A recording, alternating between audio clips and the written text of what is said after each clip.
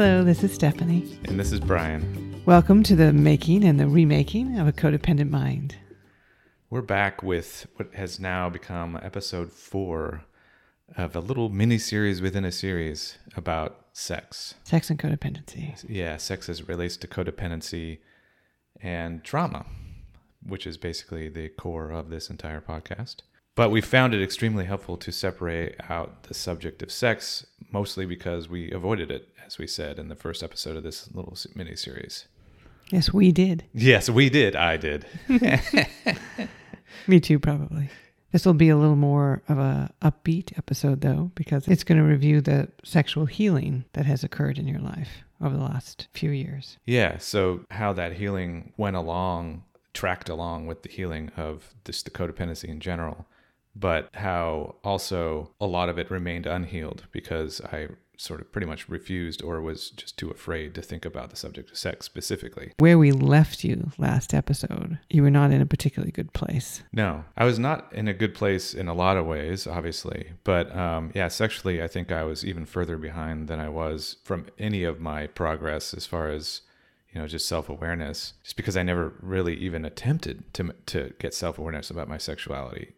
There were times where I at least attempted to try to figure out what was going on with me, but not with that. I just was always too afraid. The shame that I was carrying throughout my entire life, I was just too afraid of it. So, by the time the J relationship ended, around the time I met you, I was carrying all of that shame, plus these new layers of shame that were related to the sexual trauma that I picked up from my real world experiences. And my real world experiences of sex confirmed all of my fears and sort of compounded them. And so I was kind of in this place of, first of all, just behaving completely codependently when it came to my sexuality. So I was behaving codependently in general across the board, but the way it worked with the sexuality was similar in that I was not running off a desire. So when you say that you were behaving codependently, you weren't motivated by your own sexual desires or wants. No. You were motivated to try to manage the other person's experience and to people please and to caretake within the context of the sexual relationship as well.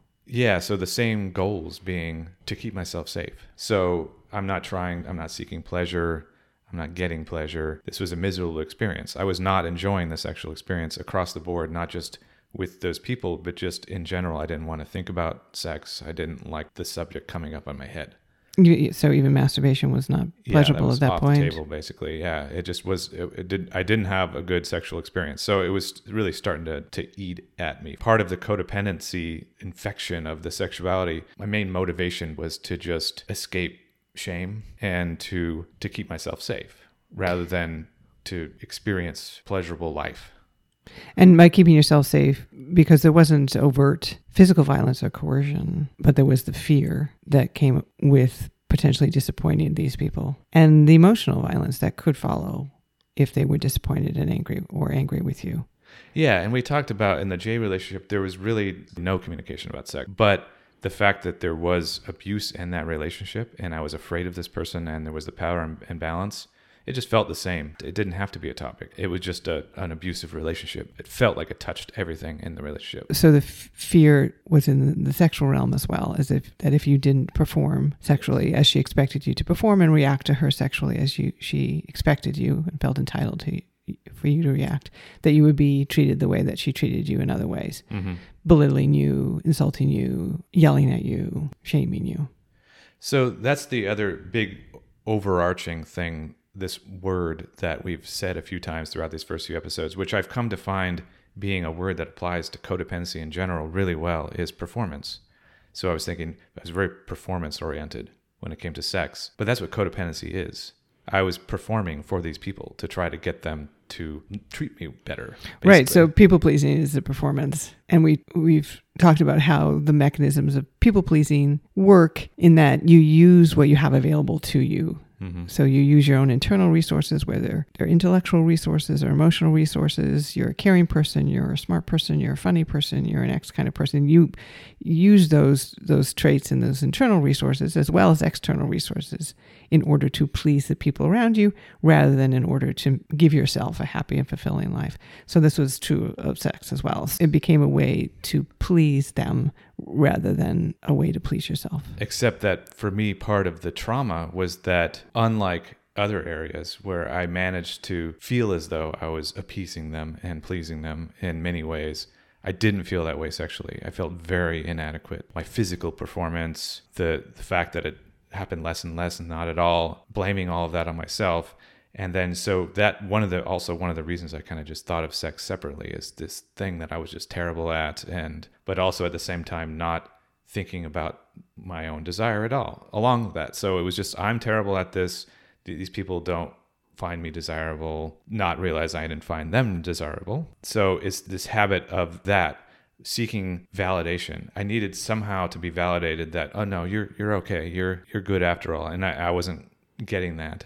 That's where my techniques would come in. So like we talked about near the end of J, in this open relationship period, shame venting to everyone, increasingly starting to do that. My techniques of using resentment as being really my only tool to almost survive the J relationship is just resent her for everything. To relieve the shame, because you're putting all this effort into this performance, which you're not getting any pleasure out of. Yeah. And then you're not getting any positive feedback from as well. Right. And then I'm shame venting, but then the shame venting isn't really working, because if I go too far with it, then someone says, well, that doesn't sound good, and gives any advice at all that I don't want to take is too much advice. So it's walking this very thin line. So it sounds like a pretty terrible situation that you were in, but you're not in that anymore. Yes. And it's amazing how I was able to kind of just, despite all that and not having any knowledge of that, was able to slowly get out of it anyway. And we talked about in the first episode where we started talking about sex, that we had a very strong sexual connection and very good sexual chemistry from the get-go, and that aspect of our relationship has been an important part of our relationship. So why don't we talk a little bit about what we think enabled that to be the case? How is it that even though sex had been such a fraught experience for you most of your life, and that you were emerging from years and years of even more direct sexually traumatic experiences, what was it about our connection and our sexual relationship that made it a healing relationship, a sexual relationship in which you could heal? Well, first of all, it was unconscious. I'll get that out of the way right off the bat, where I didn't know enough about myself at all sexually that I was at risk all the time. Yes, for sure. I mean, everything we're talking about now is things that we've... Yes, this is hindsight. This is hindsight and analysis of what was happening. So what we came to find throughout all these discussions was that there were three elements that were present right from the beginning of our experience that were not there at all in my other experiences. And these are the elements and components that we think made this a sexually healing relationship for you. All three of them had to be in place, but we'll kind of go through them one by one, starting with safety. Yes, I felt safe with you right from the beginning. This is not something that I was able to consciously recognize, as I said, only because I didn't recognize that I was unsafe with my other. I didn't admit to it. You felt safe, which is important, but you were safe, right. Which is also very important, because I mean, one thing that narcissists do is move things along very, very quickly. Love bombing is part of that. There's other techniques that they use. You mentioned that both of your narcissistic partners brought up sex in the first conversation that they ever had with you. So you don't really get the opportunity to find out if they're safe people or not. Right. And it is possible that the people that you were seeing during the open period, that you had some not satisfying, borderline traumatic sexual experiences with, it's possible they were safe people, but you didn't really give yourself the opportunity to find that out about them either. There was very much a rush into a sexual relationship. Yes. They were all very rushed. Yes. In very similar ways. I mean, there's nothing wrong with jumping into bed with someone. I'm not trying to moralize about it. But if you're struggling with codependent habits and past trauma and sexual trauma, it's probably worthwhile to spend some time to get to know someone, to figure out if they're a safe person, because you were not in a position to keep yourself safe sexually. Yeah. So you really needed the other person to be a safe person. I mean, ideally, everyone will be a safe person for each other, but that's not the case. And one thing about our relationship is it didn't progress to sex very quickly. And it didn't go right into love bombing. It was a pretty natural meeting, followed by periods of not talking. It was organic, and I felt it gave me some agency because you didn't just jump right in. So I kind of assumed almost you would. That I was so used to that process, and I was passive and kind of an anxious person. But I really wanted to pursue things with you because of that first meeting. But I would just kind of do these little plant the seeds and then assume that you would just go, oh, he's interested. All right, here we go. Now we're just going to communicate nonstop, and I'm going to make all the moves. Like, not that I wanted that, but it was just kind of what I expected. But that's not what happened. I'm really fortunate that that's not what happened. Right. So it was kind of months between when we met and saw each other socially until we, went out on what would be an official date, and then it was considerable time, weeks later, that we kind of initiated a more sexual relationship. So there was lots of time for you, even though you weren't doing this consciously, but you to figure out that I was a safe person, that you could have interactions with me that didn't lead to shame or performance anxiety or expectations of you that you didn't know if you could meet. Yeah, I mean, it didn't mean that my shame or trauma may have not been triggered here and there in other ways, just because that's kind of how it works. But it wasn't being triggered by abuse. And I do kind of feel as though my body can tell the difference, at least somewhat, that, obviously you're not sitting there mocking me or insulting me or belittling me. I mean, that's pretty obvious. Although still, I'm not thinking about that consciously, but I'm kind of the reverse internalizing the fact that you're not doing that this is safe exchange and an exciting exchange on top of that. So it was a safe relationship. I mean, no relationship is 100% safe, right? That's always right. That's where vulnerability comes in. Exactly. Refer to that episode. Exactly. But in general, there was a feeling of safety. I felt you were a safe person. You felt I was a safe person. So there was a certain comfort level about being sexually vulnerable with each other by the time we got to that stage. So yeah, the next one, very big one that I didn't have in previous relationships, was the feeling of being desired. So I felt and trusted that you had desire for me as this thing was taking off. And especially once we got to the physical aspects of the relationship, you were good at communicating that. And it felt real to me. The love bombing, say, that I got, even at the time, even when I was distracted and swept up in this whole rush to do things, there was still a piece of me that I can remember now when I do forensically go back that just didn't trust it. It didn't feel legitimate somehow. And this felt legitimate. I could feel this coming from you. Well, and the love bombing happened alongside of increasingly abusive language. So they would both do that. They would both do, you're so good, you're so handsome, I can't believe we met, you're the one, alongside of these conditions, though, about your behavior and your performance. So they would also take those compliments away very quickly. Yeah, when I was thinking about trauma bonding, we talked about how the trauma bonding started immediately with those relationships. But something I also realized was that the swings, of course, what we talk about in trauma bonding is the intermittent abuse. And eventually it kind of gets to a point where it's either you're being abused or you're getting a dopamine release of the relief of not being abused. So that's the swing, more or less. Okay, now we're in a calm moment. I'm going to capitalize on this calm moment. In the beginning of those relationships with the love bombing and the obsessive complimenting and things that they were doing, the swing was bigger. So it wasn't just going from being abused one moment to not being abused and feeling a relief that I wasn't being, it was going from being abused to being praised. So it was actually a larger swing, and it was like even more destabilizing and confusing. And it gave the abuse that much more power too. Right, because at one point they're saying, oh, you're so sexy, I'm so into you. And the next point they're like, what's wrong with you? Yeah. Why are you behaving this way? So you're desperate to get back to that place where you're this kind of sexy person. So yeah, when it came to sex with both of them, it felt very transactional and very where they wanted it a certain way, and the motivation coming from them seemed to be to make them feel a certain way rather than wanting me. I could definitely tell it wasn't coming from a place of, oh, I really desire you. I want to have sex. It's make me feel a certain way.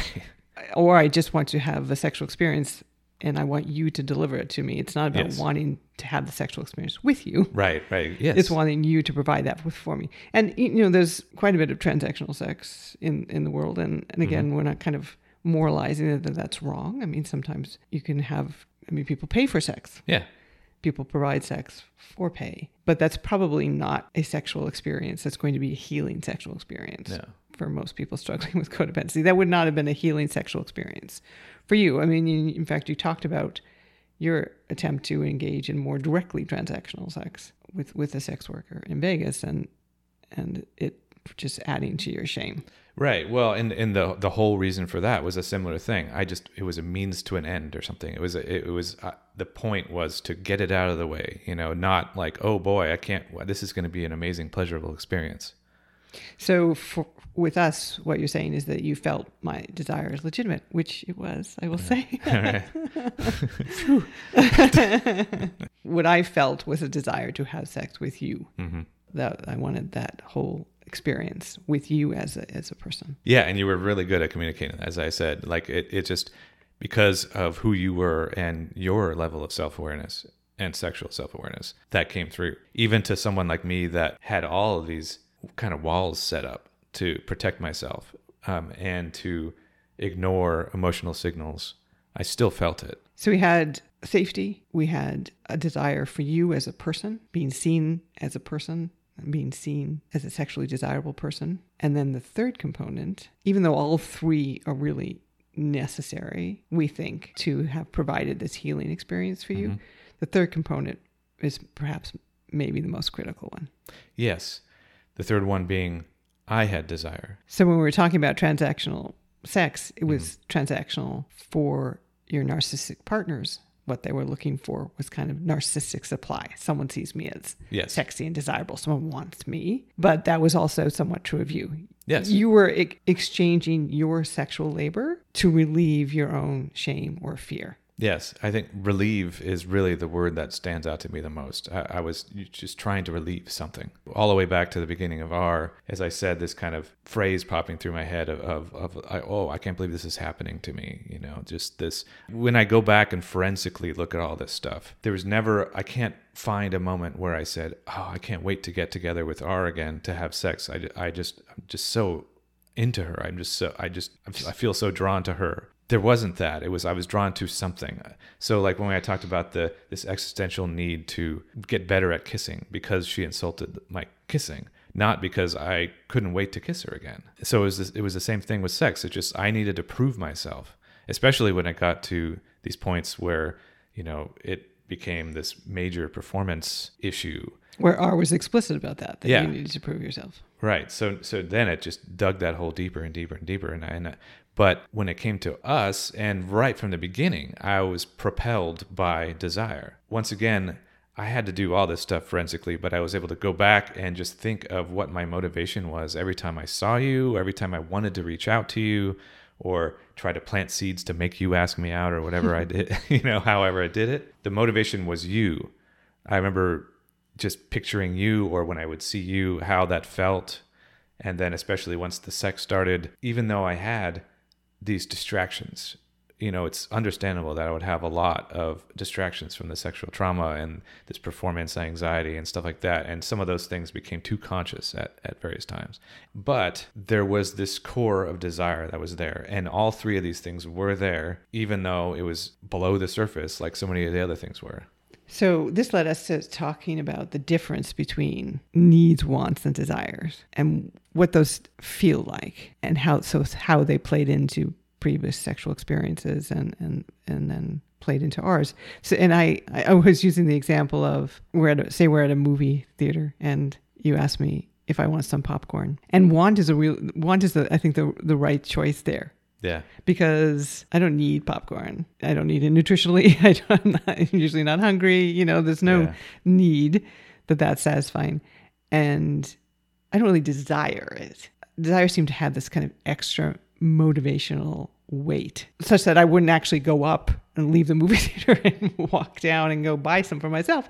But you asked me if I want some. I'm like, yeah, I want some. You bring it to me. Yeah. I'm going to eat it and I'm going to enjoy it. It's going to add some pleasure to my experience. Yeah. So being able to kind of distinguish between these different levels of like what your body is telling you. Yeah. Is it telling you need it? Is it telling you, you kind of want it? Or is it what you're feeling desire? That was difficult for you to navigate the difference between those feelings. Well, mostly because of my emotional immaturity and my inability to separate my emotions and to stick with them for very long, because I was afraid of where any of them would lead when I did spend any time consciously thinking about. Because often even pleasurable things like desire led me down a path of shame because I was afraid it would be taken away, or it wasn't, somehow I was going to screw it up or something. Our discussions kind of reminded me of Maslow's pyramid of needs. Remember that? Yeah. Where, we have to meet the basic needs first, and then you can kind of move up. And I think the basic ones are just the physiological ones, hunger, rest. But just one level up from that is this safety need. Yeah, right. Is this need to feel secure and safe. And the idea, if that's violated, as it was for you in childhood, you can become just stuck at that level. In the need level. They're all kind of needs, right? But this need for safety and security, you can't move up the pyramid to what he calls the higher level needs. And I guess what we're calling into the desire portion, right? So that need for safety is kind of that feeling like you're being chased by a wolf. You're going to run really fast if you're being chased by a wolf. Whereas if, say, you're chasing a wolf because you want to eat it, although I don't think you want to eat a wolf. So maybe you're chasing Taylor Swift concert tickets, right? You're going to run fast. You really desire those Taylor Swift concert tickets, but you're not going to run as fast as if you're being chased by a wolf that wants to eat you. I mean, that's just how it goes, right? And in fact, if you see Taylor Swift concert tickets on the ground, if you're being chased by a wolf, you're running right by those tickets. That's true. Like you can't work on satisfying your desires. You can't even be distracted by them, as you're saying. It's almost like you couldn't be distracted by desire because you were so focused on getting the safety need met. Yeah, I never got to a point where, so it's not even saying I denied myself desires is kind of going too far, really. It's just like I never got to a point where it even became an option, really, because I was perpetually stuck in this closed loop system of trying to survive and managing the fear and shame. And those were the dominant emotions. Like those were the wolves that were chasing you, and you didn't have time or attention or confidence to look anywhere else except straight ahead of you, running for your life. Yeah. So everything I did in the relationship came from these codependent behaviors, which I developed to keep myself safe at the very beginning of life with a friend G and with my dad, because that did work at the time. I had no idea what any of that meant, obviously, but somehow this worked. And now I'm just on the lookout for these same threats. And if any of these same threats come up, okay, here we go. This is familiar. I'm going to do this same thing. But then the problem is that it works to some extent in that it does keep me safe with someone that I don't need to be kept safe with anymore. So now I'm applying this sexually too. And really what it comes down to is, rather than there being a desire, there's a need. I already felt kind of as though I had a need for sex because of my shame of not having it. So anytime I wasn't having it, I felt shame. I'm a loser or whatever it was for not having sex. And then in those relationships, it was kind of a similar motivation. This needs to be happening. It's my fault it's not happening. It was easier for me to look at it that way too, that it was my fault rather than it's someone else's fault. Other than the moments of resentment would help me here and there to kind of balance it out a little bit in my head. But for the most part, it was my fault. And even with these women that during the open period you tried to have sexual experiences with, it was a performance-based need. I need to be good at this. I need to demonstrate that I can do this. There wasn't this connection to your own desire. Yeah. And this is one of the terrible things that trauma does, especially when it happens in childhood, is disconnecting yourself from your emotions, which is really disconnecting you from you. Your emotions had to be responsive and reactive to the person around you, to the people around you. You didn't feel that sense of safety that allowed you to look at your own emotions and to work towards your own goals. Like you couldn't display anger because that would put you in a threatening situation. You couldn't display disappointment because then you would have, again, threat directed at you. You weren't confident to display your own sense of pleasure or desire because that could bring threat to you.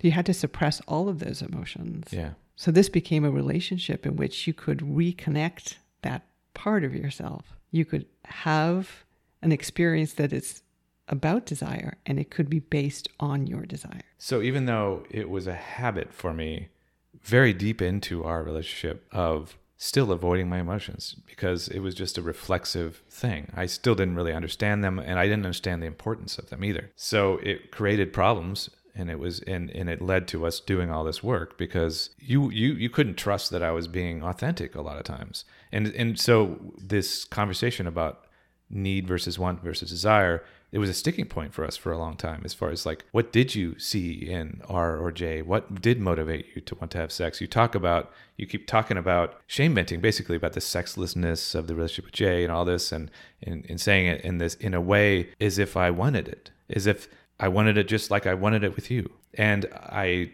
couldn't answer that. I struggled really hard to answer with that because I didn't think about this whole topic in between those conversations. So we'd have these conversations that you had to bring up every single time, and I would get flooded with shame, and I would do my best to sit with it because I was already doing that, especially, like I said, deep into this process of still avoiding the topic of sex. So I understood trauma at that point, and I understood shame, but I still didn't know what to do with it, and I still didn't want to think about it in between. And I really regret that I held out as long as I did for that, because I basically suspended you in these states of confusion and pain over these early days of wondering what was going on, why I said the things I did, why I told the story as I told. There's another thing that ties into this, another huge important thing that I've come to find when people ask, like, how do you know you're not being codependent? It's a similar process of how do I know I desire sex with you? It's the process is checking my motivations. And it's actually not that difficult, I've found, to check my motivations. Forensically, going back years, I can go back almost to my childhood and check my motivations for things, because there's this lost emotional imprint.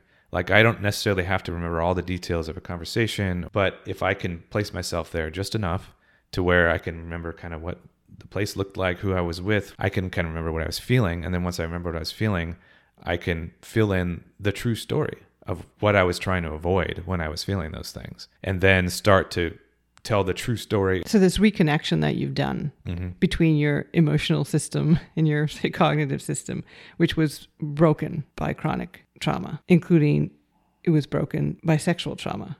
This disconnection between acts of desire and feelings of desire. You've restitched those together so that you know what it feels like when you're acting out honest emotions or when you were acting against your emotions. I had never thought of that phrase, acts of desire versus feelings. I love that. That's exactly it, right? So that's what I'm looking for. When I go back and I think about what was my motivation with R&J, just on general, I'm talking about at this point more big picture scale as opposed to like maybe individual like occurrences of things.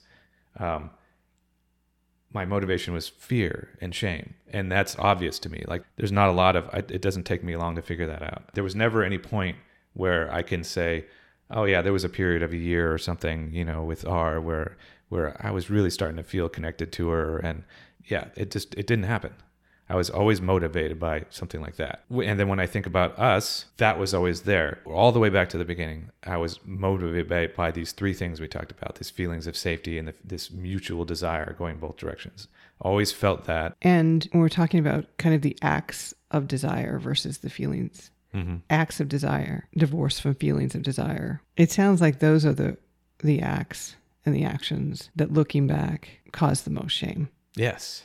When you performed acts of desire and acts of love in violation of what you were feeling. Yes. It's cognitive dissonance, like kind of buried at the deepest level. And somewhat of a betrayal of yourself. Yeah. And so having a sexual relationship in which you had desire and were acting on that authentically, I think was a large part of the healing. I've certainly had sex without desire. Can be plenty of reasons for a person to do that.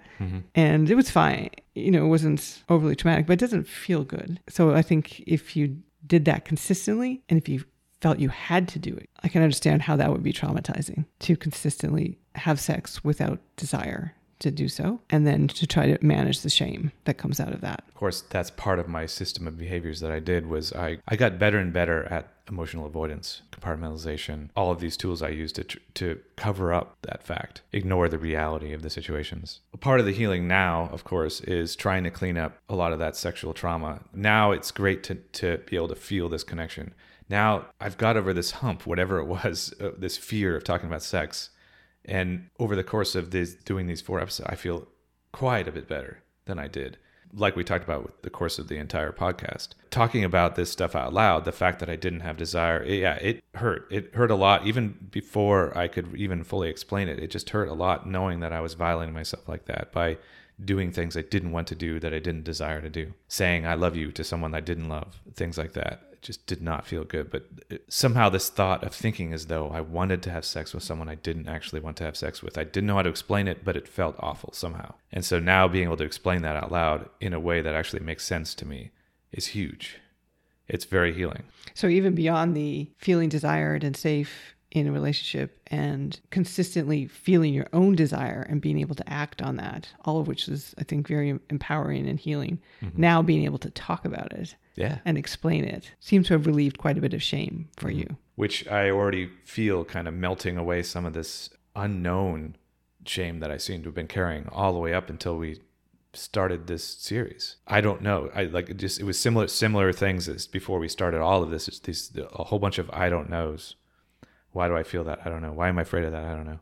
It's nice to reduce the I don't knows and have more trust in myself. And just for me too, just to add on my own experience at the end of this conversation, it's a very fulfilling sexual relationship for me as well, because of certainly feeling desired by you feels great, but desiring you feels even better. So people who have felt disconnected to that feeling, I encourage them to really figure out and find what gives them pleasure and what motivates them from a desire perspective, because having sex that you desire with someone you desire is really terrific. Well, you mentioned the word pleasure here, and I kind of forgot to mention that because that's the other huge piece in all of this, right? Not just desire, mutual desire, and safety. It's the fact that this was a pleasurable experience, has been a pleasurable experience, both physically and emotionally.